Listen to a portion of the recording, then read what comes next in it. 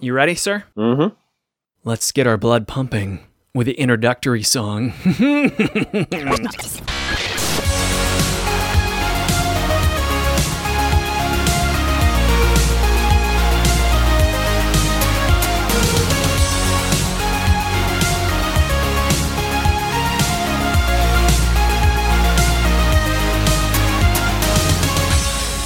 Hey! Welcome to the Tuesday Night Podcast. I'm Alan Girding, and this is the podcast all about the stories we make while playing the games we love on, around, and under the gaming table. And with me, Stephen Medway. And if you haven't heard of Stephen Medway, you're going to right now. Also, you're probably going to know Stephen Medway from the game Blood on the Clocktower, which is killing it. Yeah. Killing it on Kickstarter, right? Meow. How you doing, Stephen? I'm feeling good. I'm in the middle of breakfast and talking to you.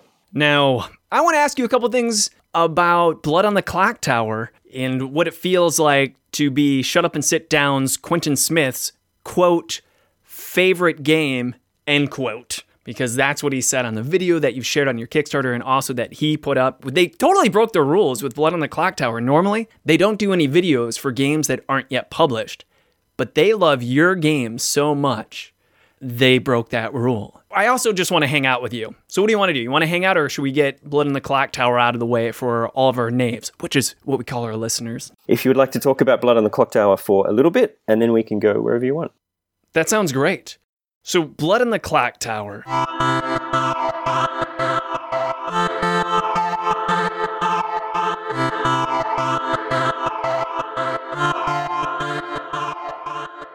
This is my really quick explanation of Blood on the Clocktower, and you can totally correct me if I'm wrong. The easiest way to think of Blood on the Clocktower is You can help influence the beat. imagine Werewolf with a whole bunch of rolls, with no elimination, and the host is an active participant. So therefore, it's much more interactive than your typical vanilla game of Werewolf, and even more interactive than Ultimate Werewolf. Because how many rolls do you have? You have like 99 rolls? So how many characters do you have? Do you know? In the Kickstarter, we have 99. I'm working on roll 100. We shall see whether that happens. Man, my recommendation, podcast host. All they do is they host a podcast of the game while they're playing. There you go, boom. Roll 100 done. You're welcome, Alan Girding. Contribute all credit. I will pass that suggestion on to the appropriate people. Okay. But yeah, all the expansions bring it up to about 200, so there's an absolute ton of rolls. The rolls themselves have been designed specifically to be interactive, to be fun for the player, fun for the storyteller, but also to interact with the other characters in the game. Whatever it is that you're doing, whatever it is that you're learning due to your character ability, you're never doing that in isolation. There's always an incentive to go and talk to the other players to find out the other 2/3 of the puzzle. Every ability that you have only gives you a certain amount of information. You have to go out and you have to talk to other people and find out who's telling the truth, who's lying, who's drunk, who's poisoned, who's sober, to get the rest of the picture. So there's a lot going on. Yeah, you mentioned drunk, poisoned, sober, etc. Not only are there characters, but there's status effects going on. For instance, I remember I've played once. I played at PAX Unplugged in Philadelphia. And one of the things I remember that was interesting was how the voting went for elimination. Because classic Werewolf, you have the day phase where people vote who they want eliminated. Then you have the night phase where the evil characters wake up and they kill people or other people do their powers, etc. But in this one, the host, who was your sister Eden, which was a great host, came in and she stood in the middle and she did this thing where she went in a clockwise rotation pointing from one player to the next, meaning you had a vote by the time the host was pointing at you. And that was it. But it was this nice, concise way of, now we're voting. You have to get your vote in while the clock hands on you, or you don't get a vote. Is that correct? That is correct. It's just a nice thematic, but also really functional way of just tallying the vote. It was born out of frustration, actually. I was running games where you could just put your hand up and hand down all over the place rather. You'd be halfway through counting votes. This is the old method. You'd be halfway through counting votes, and then you'd have to recount because people had changed their mind. A friend of mine, Kevin, just sort of stepped in and said, nah, I don't want to do it that way. I want to do it this way. Came up with the clock method and said, all right, I'm going around the circle. put your hand up. If you miss out, you miss out. That's how we've done it ever since. Yeah, because this podcast is all about the stories we make while playing the games we love. I want to know your story of how you got involved. You already shared one really cool story, and that was your friend Kevin, I believe you said his name was? Yeah. I haven't seen Kevin in a couple of years, but we were pretty close at the time. So. Well, Kevin, if you're listening to this now, thanks for the clock tower method of counting votes. Steven appreciates it, and so do all of us backers for Blood on the Clock Tower. But how did you go from playing Werewolf and getting frustrated to, you know what, let's keep on tweaking this and publish our own game? Because there's a big adventure going from, let's just tweak a few rules here and there, to we have a brand new game on our hands. How'd you get from point A to point B? I played a all-night werewolf game at a friend of mine, Tony's place, and Tony would run werewolf games. I'd never played werewolf before. A game would last an hour. We'd start at 8 at night. We'd play to 8 in the morning. I just loved it. Absolutely loved it. After a couple of sessions, I wanted to play a different style of game. I wanted to play a game where there was just a huge amount of information.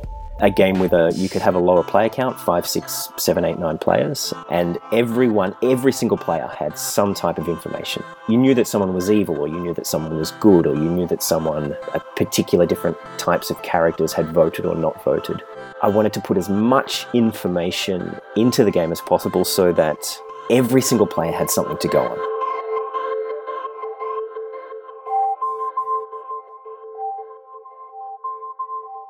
In Werewolf, there's a character called the Seer. You learn if a player is the werewolf or not. And I wanted to make every single player, even the evil players, have as much engagement and as much juice to go on as possible.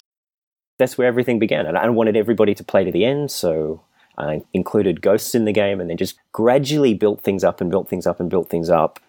Created a whole bunch of characters. There's been hundreds or thousands over the last few years, and then just got rid of everything that wasn't working, and then really, really focused on character interactions. Not just, as I was saying before, not just characters in isolation. I have this power and I'm acting on my own, but characters that work in combination with other characters, because that encourages players to talk, to be engaged, to form teams, to form trust.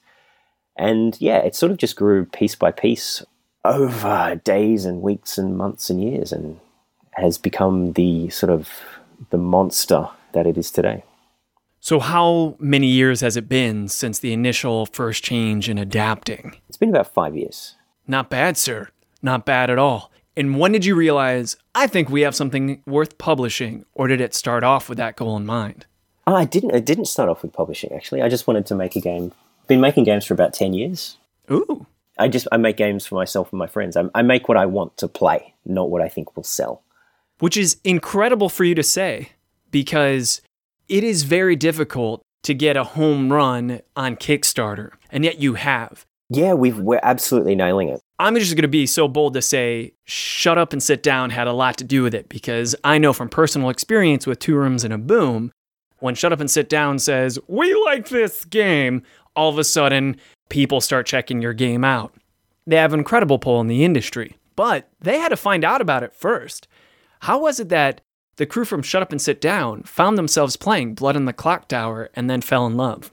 Shut Up and Sit Down have been a really huge boost. I'd say probably the majority of our Kickstarter backers have come directly from Shut Up and Sit Down. We funded slightly before their review dropped, but again, a lot of that would have been people who were expecting that review to drop. Yeah, I was on the mailing list myself. Yeah. The first time I heard about it was at Shucks, because I was running my own games of Fairy Tale Betrayal and Thingy and these other games that I'm playtesting myself. And then next to me, I see people running Blood on the Clock Tower. And I couldn't help but think, what the crap is Blood on the Clock Tower? It looks like Circles of Werewolf. What the hell is this? And then that same Shucks, they talked during Shucks in one of the panels, and they said, oh my goodness, have you played Blood on the Clock Tower? It's terrific. Obviously, I'm not one of the crew members of Shut Up and Sit Down, because I'm paraphrasing and saying it in a much less eloquent way than they actually said. But how did it even end up Shucks? Like, how did this get into the Sniper Scope? I was shipped off like an intern by my crew to head to Shucks. And at the time, I didn't know I didn't know who Matt and Quinn were. I didn't know the convention. I didn't know anything. I basically just turned up with the instruction, run some games for people at this convention. We were going pretty well, and people were asking to play. Some of the staff wanted to play. The Shut Up and Sit Down crew wanted to play a game, and I just started running, and they looked at the character sheets, and I remember them saying, this looks a bit shit. Did you know who they were while they were playing, or was it until afterwards? The beginning of the game, I was sort of introduced. I'm like, oh, okay, cool. I'll do my best to run a game for you guys. You know, you're organizing the convention, so I want to make your convention a fun place to be. So it is an honor and a privilege and a pleasure for me to run a game for the people who are creating the convention. So, but yeah, I don't really know many people in the industry, but yeah, it's a bit shit. But yeah, and they had a blast. It was a pretty good game.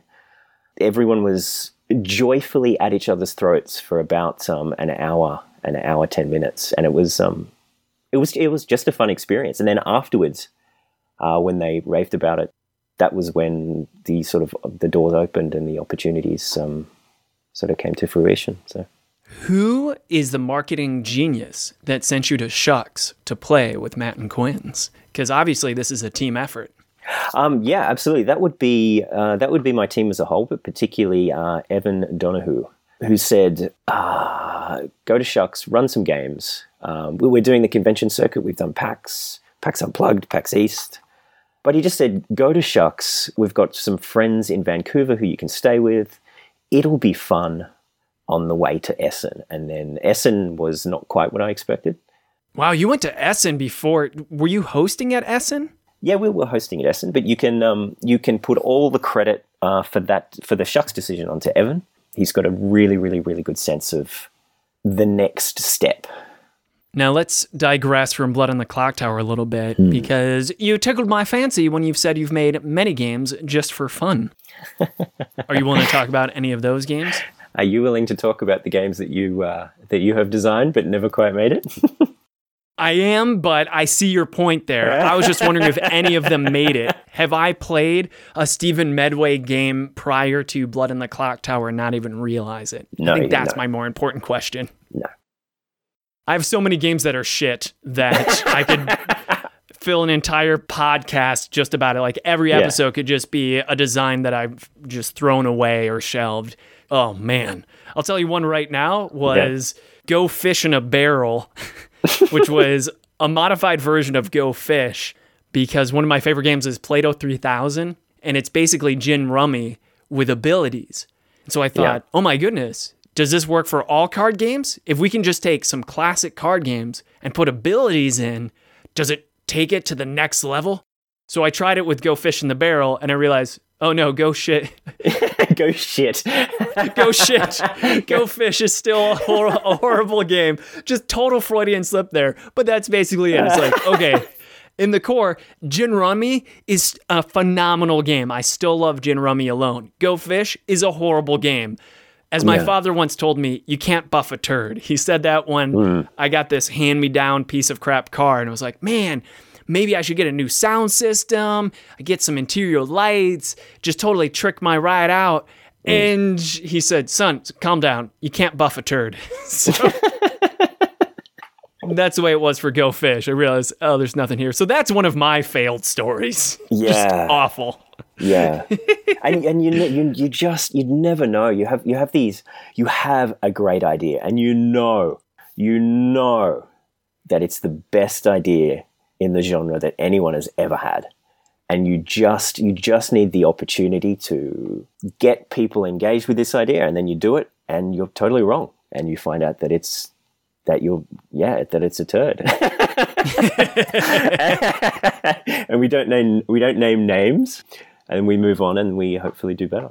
But I mean, everyone's got their own process. Like, you can go a priori and just create something in your head and put it onto paper and it's all perfect, or you can just start with a dog and refine and playtest and change and alter and you just end up with a monster that was nothing, that looks nothing like your original vision but works. So I've been told that there's 3 overly simplified approaches to game design.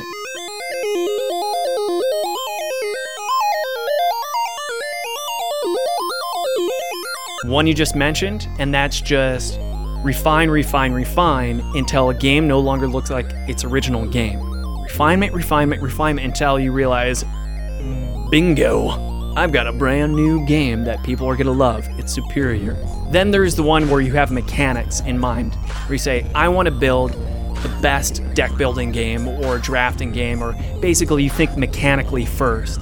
And then the other approach, the third and last one, which I love, is a feeling. This one's more emotional. We put this challenge out there. What are some actually scary board games? Because there's definitely scary movies out there that when you go and watch this movie, you're scared, and that's what you're paying for. You're paying for that rush of epinephrine when you get scared and creepy. But are there any board or card games that actually evoke that? And I think the answer is yes, there is.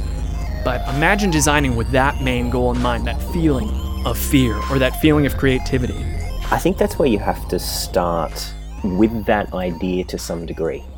You have to know roughly what are the emotions, what is the basic experience that I'm trying to generate, not dictate, but what is the narrative that I'm trying to create, and then start in with your mechanics and your snipping and your creativity and your player feedback and the rest of it. There's a game called Last Night on Earth.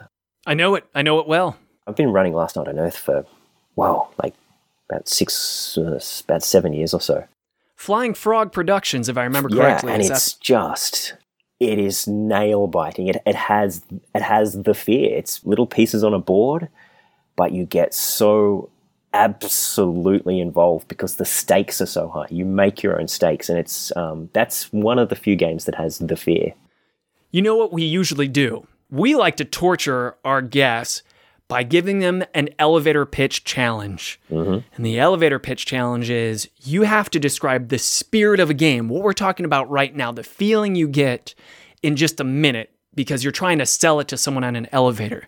So you don't want to waste too much time with game mechanics and nitty-gritty rules. Instead, it's how do you sell this game to someone in just 60 seconds or less? Do you think you can do that for Last Night on Earth? For Last Night on Earth, okay, my 60-second elevator pitch for Last Night on Earth. Give me a tip. Are you going to do it? Because I have a twist. Because that would be too easy. I said we have to torture you. Yeah, sure, great. You get a character that you have to be. So it's not just you giving an elevator pitch for Last Night on Earth. I have to do it. Okay, so this is like a theater sports thing where I'm saying it in Arnold Schwarzenegger's voice. Exactly.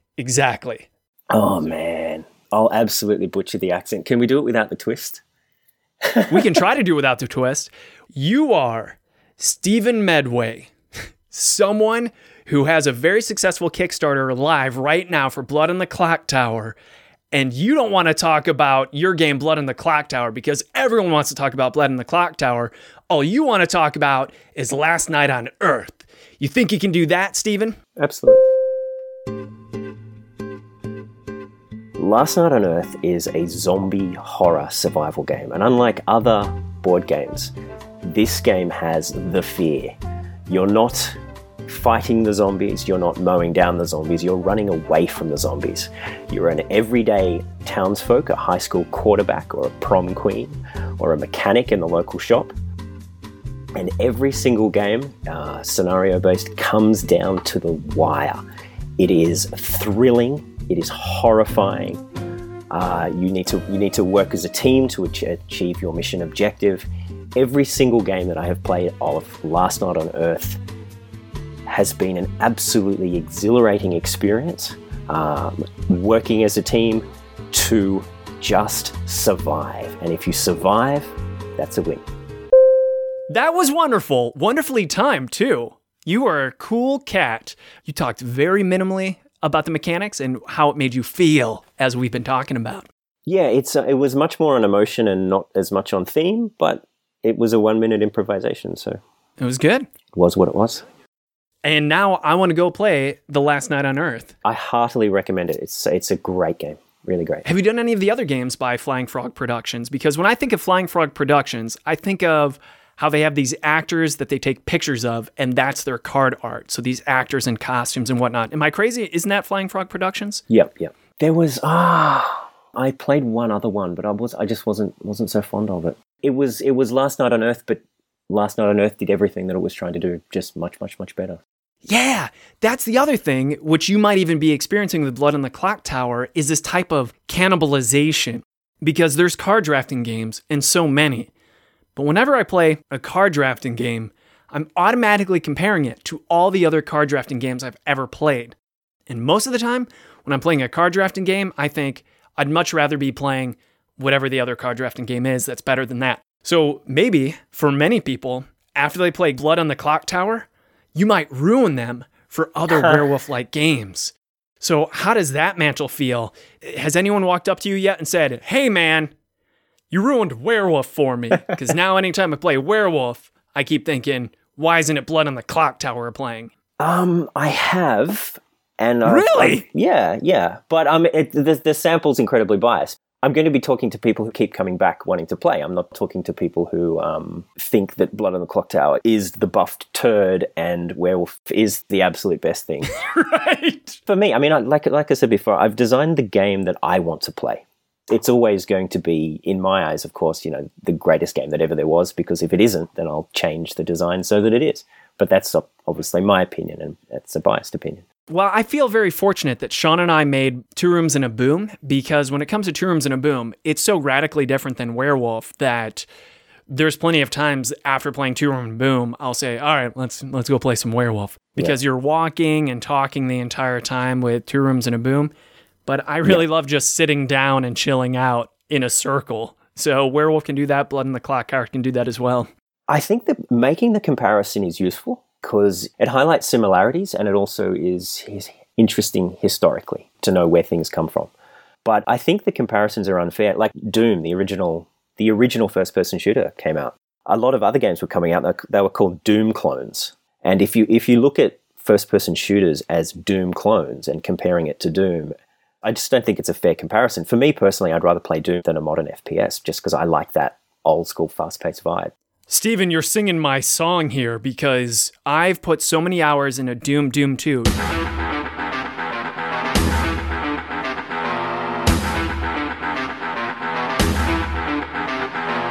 No joke. Doom 2, I still have almost all of the levels memorized. It gets a little difficult at the end because I would play that game for hours and hours and hours with my father because we would have our computers networked together. And that was before most kids even knew that was possible. I'd have so many kids come over from school and be like, wait, your computers are hooked together? What do you mean? We can play on separate computers? What? They didn't even know about it. And we did that for years. Sorry, all that just to geek out and say, yes, I still love Doom. I mean, different games can be have very, very similar mechanics and yet be doing the actual experience of playing and the core idea of what they're trying to do are totally different. Like with Two Rooms and a Boom, you've got a massive multiplayer party game, verbal coordination thing where everyone has to pick a side and manipulate the game setup of who is where and what is happening. Every single person has a role to play, and it's a really fun, exhilarating, time-bound party experience. Because even what you said earlier is true too. Everyone has a fraction of the information, and only by working together can you truly unravel what the heck is going on. And it's one of the things that's really hard to explain to new players is you're going to be confused, and you have to get comfortable with that and try to get over your confusion by working with others. Otherwise, you're just going to be in this confusion spiral. Yeah, and that is exactly how I explain Blood on the Clock Tower to a new player who is confused. I usually say, you're confused, that's great. If you're confused, that means that there's a lot of information happening. You're not just sitting there bored. There's a lot of information happening and you're trying to sift through that information. The game is about sifting through that information. So you're on the right track. Find others that help you turn that confusion into certainty. And of course, it's the evil player's role to make sure that certainty is totally unwarranted. What Blood on the Clock Tower does is massive amounts of information, inductive and deductive reasoning, because the information that you have as a group is not certain. Some of it is certain, some of it isn't. So you have to come together as a team to solve a murder mystery. I look at it much like sort of Clue or an Agatha Christie. I think what Werewolf is doing is much more intuition, shooting in the dark? It's much more intuitive, body language based. You base your decisions on what players do. All right, this player voted for this player, that must mean this, and you're using your intuition and your observation skills to make decisions. Whereas in Blood on the Clocktower, the information is given to you due to your character. You know, if you're the Raven Keeper, you have to trick the demon into killing you, and that's how you get your information. So you need to go out and manipulate people so that you can get the benefit. The experience is very, very different, and I think every social deduction game is trying to do something slightly different. But I think each one does their own thing better than any other game in the genre, and probably does something not as good as they would like as well. We're running out of time, unfortunately, and there is one obligatory thing that we need to do. So let me ask you this question. When you do these games on your own at home, and I know you're all the way in Australia, what kind of printing services do you have available to help you print out prototypes? Are you doing your own graphic design and cutting them out on paper? How are you coming up with these components? I do my own graphic design on Photoshop. I'm not a professional. I just Me too. So many people make fun of me for Photoshop because it's meant for editing photos. It's the only one I know. Yeah, I can't figure out Illustrator. I can't do even InDesign, and so many people make fun of me, including my nemesis, Lindsay Rode. But anyway, yes. So I'm with you. Yeah. You do the best that you can with the tools that you have. I've got a local printer that I sticky tape, scissors, cardboard, and a local Officeworks style printer. I have some bittersweet news for you, Steven, because it's time for Sponsor Spot, and you might not like it. Sponsors, yay! Thank you for sponsoring us. Send us free stuff or money, and we'll talk about your stuff. But only if we like it. Ha ha ha! Steven, in the States, we have thegamecrafter.com, which does all of that stuff so easy. All you have to do is not even go to the printer. You just take your Photoshop files, Illustrator files, whatever files you really want, as long as you can save it as a PDF, a PNG, and you just upload it into thegamecrafter.com, order it, and seriously, if you do urgent, I've recently put in an order because I had this event that I was running at Ravenwood Castle. I just talked about it last episode. Oh, I heard about that, yeah. So I did this huge werewolf thing at Ravenwood Castle, episode 174, and I realized, oh crap, I made a mistake on some of the cards, so I needed to rush a new print order. The event started on Friday. I didn't put in the order until Saturday before, so we're talking 6 days. Realistically 5 if you think of mail service. Realistically 4 because there is no mail on Sunday. 4 days to get this. And they did it. They did it. I got it on freaking Tuesday afternoon. So Saturday, Sunday, Monday, Tuesday, beautiful professionally made components. And sure enough, at the castle, people really loved the cards. They assumed it was a officially published game. No idea that I had just done it through one simple company, thegamecrafter.com. And I'm sorry you don't have that available in Australia, but I also want to tell you, you can probably do that if you have your American contacts, or if you're doing more Penny Arcade Expos, PAX shows here, you can totally just take advantage of it while you're in town. What do you think? If they had something like that in Australia, would you use it? I would absolutely use it if it was accessible. The way that we do things in Australia is that we spread everything that is easy out over a massive, massive geographical distance. So if something is like GameCrafter is online and you can just go click, click, click, absolutely fantastic. I would totally recommend something like that. If it's a person you can talk to down the road or within 30 minutes, which is in Australia a rarity, absolutely go for it. It's all online. It's a self-contained thing, and they have online help support right there and then. So if you have any questions, literally a chat bubble comes up. Hey, well, what's going on? You have any problems? Type in, bit, bam, boom. It's totally online. Dude, if we ever hang out, like this is almost frustrating because you were at Shucks running. That was you, and that was me, meaning the person that I saw running Blood on the Clocktower, that was you, meaning we were both there at the same time. We probably even made eye contact and didn't even know who the other person was. Ooh. So total missed opportunities there. But if we get to hang out, and I'm sure we will, I can totally show you the GameCrafter.com, and it's a tease. It's probably a waste of your time until they get a GameCrafter.com in Australia, because it is, I wouldn't be talking about it if I didn't thoroughly believe in it. I'm always interested in excellent tools to achieve what you want. Stephen, thank you so much for being on a show with me. It has been a real pleasure, and my big joy is actually running games and designing games. So if we're ever in the same place at the same time, please get in contact, and I'll run some lovely, lovely, lovely games. We are absolutely going to do that. I'm very confident. Well, we already talked enough about Blood in the Clock Tower. It's really easy to find on Kickstarter. It's one of the top projects of all time. Yeah, it's going gangbusters. It's really going well. When I looked this morning, you were at over 300,000 with not quite yet 2,000 backers. I have no idea what it's at the time of this podcast release, but already over 300,000, already almost 2,000 backers. I prefer the Australian dollar amount because we can say 500,000 because of the exchange rate. Wow. Well, what else should everyone know about you? Social media? If you're looking to find out more about the game, probably the Blood on the Clock Tower website and wiki are great. The wiki is huge. I've been writing it with my technical manager, Amy, for months, and it's a massive, massive, massive strategy advice archive. So if you really want to know about the game, the rulebooks are available on the Kickstarter, and check out the wiki, bloodontheclocktower.com/wiki. Pretty much everything's available through the Kickstarter. So if you check out the Kickstarter, you're going to find all of those links there. And if you want to reach the podcast, please email us your comments, questions, concerns, podcast@TuesdayNightGames.com. Spelled with a K.